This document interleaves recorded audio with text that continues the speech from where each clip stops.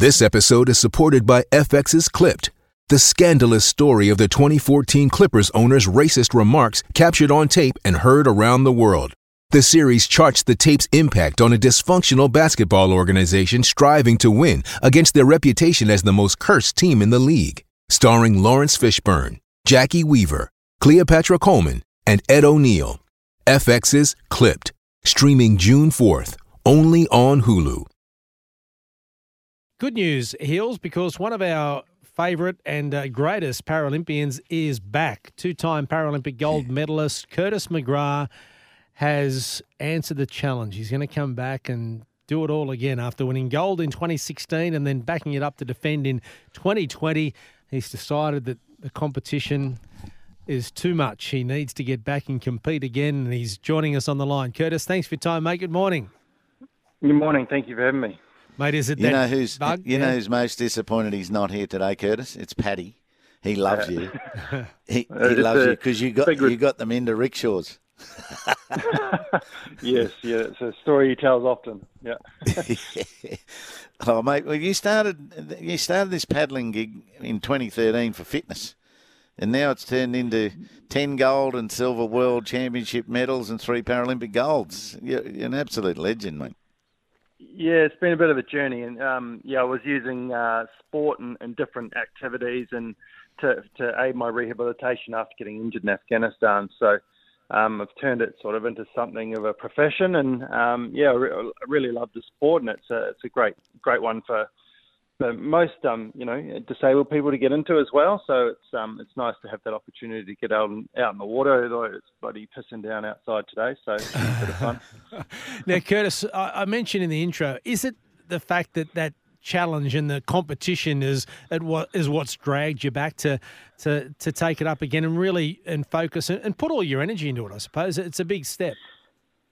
Yeah, in a way, I really love competing. I think it's the best part of our sport. Getting to actually put it all together and finding.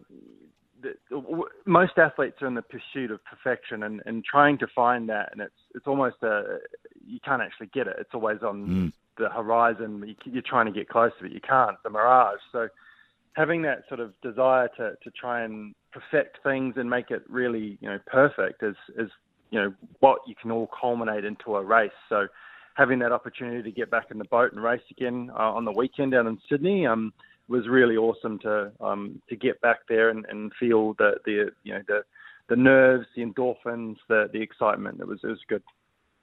And did you feel much rust? You've had this year off, and you did well on Saturday, I think. How did you go on Sunday?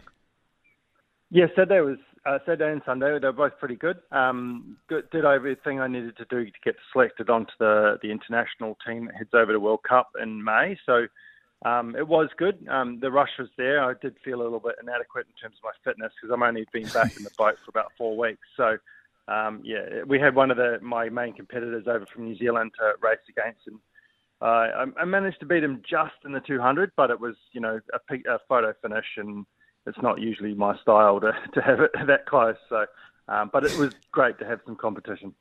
When you went over the line this time, did you go straight over the line, or were you going all over the shop like you did when was that, Tokyo? Yeah, no, it was definitely straight this time. The lanes are a bit bigger in Penrith, just due to the rowers using it. But, managed to fix all that stuff up. And, like I said, when it happened, it was just, an incident that, mismanaged the turnings and the timing of everything. And, you live and let learn. So you move, you adjust and make it better. Well, Curtis, of course, Brisbane and Southeast Queensland have got the Olympic Games in 2032, which we're all looking forward to. Olympic and Paralympic Games, I should say. And the reason I mentioned that, we spoke on this program last year about the Paralympics and the opening of a new venue here in Brisbane opposite Suncorp Stadium.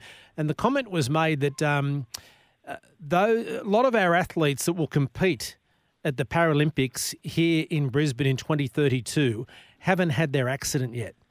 And that really struck a chord with me.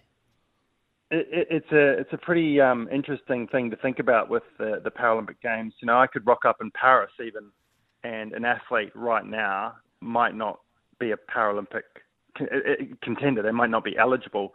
And it's being a person living with a disability, we're in an exclusive club that any person can become a part of. And I think that's important to remember when we're designing things, building things, making policies and things like that, it's this club that anyone can become a part of at any time. And usually it's, unintentional. And that's just the way of society and the way of life. And, the Paralympians can come out of the woodwork, and whether they got experience or just want to try something new, and they find themselves, down the path of elite sport and becoming a Paralympian. So it's an amazing sort of opportunity for people living with disability, but also, not every person living with a disability wants to become a Paralympian. They just want to do sport and enjoy it like everyone else does. So, and that's, one of those things that we need to think about when we, see an athlete that's living with a disability. That person might have just gone down the path and found themselves quite talented at it, but not every person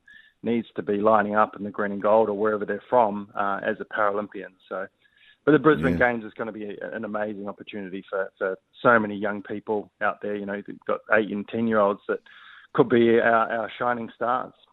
Yeah, we're getting better at it, aren't we? And in normal sport, and I think our recreational side of things has to, get stronger as well and stay popular.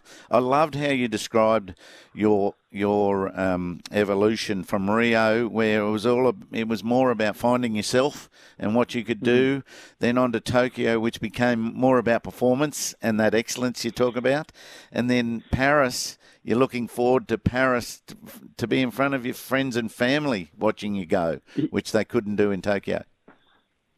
Yeah, that's right. It was definitely an evolution, and not to say that Rio wasn't a performance-orientated activity. It was just, for me personally, that's how I felt, that's how I saw it. And I had a lot of people to help me get there, and I think that's an important thing to remember about going through an injury, let alone trying to get to the Paralympic Games and having that amazing sort of opportunity, but also to perform at the highest level. There's so many elements to it, and it all comes together. So Tokyo, I had the other opportunity to do another event, the outrigger canoe, or the V1 as it's called in my sport, and having that opportunity to race 2 boats was really cool, because I felt a little bit underdone in Rio. I sort of got off the water and I was like, oh, that was 84 seconds of excitement, but now it's all over. So it'd be nice to do another sports or another event. So I was lucky to have that added to the program.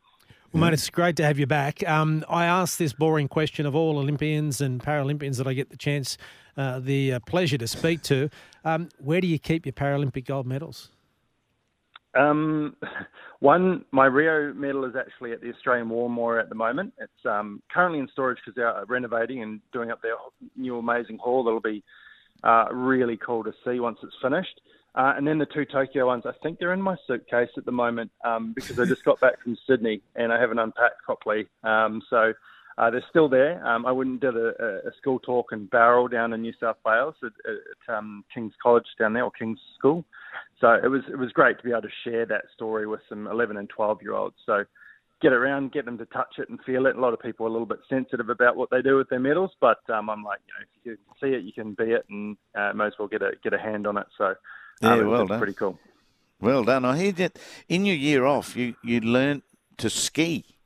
Like, how was that for you and the challenges of it?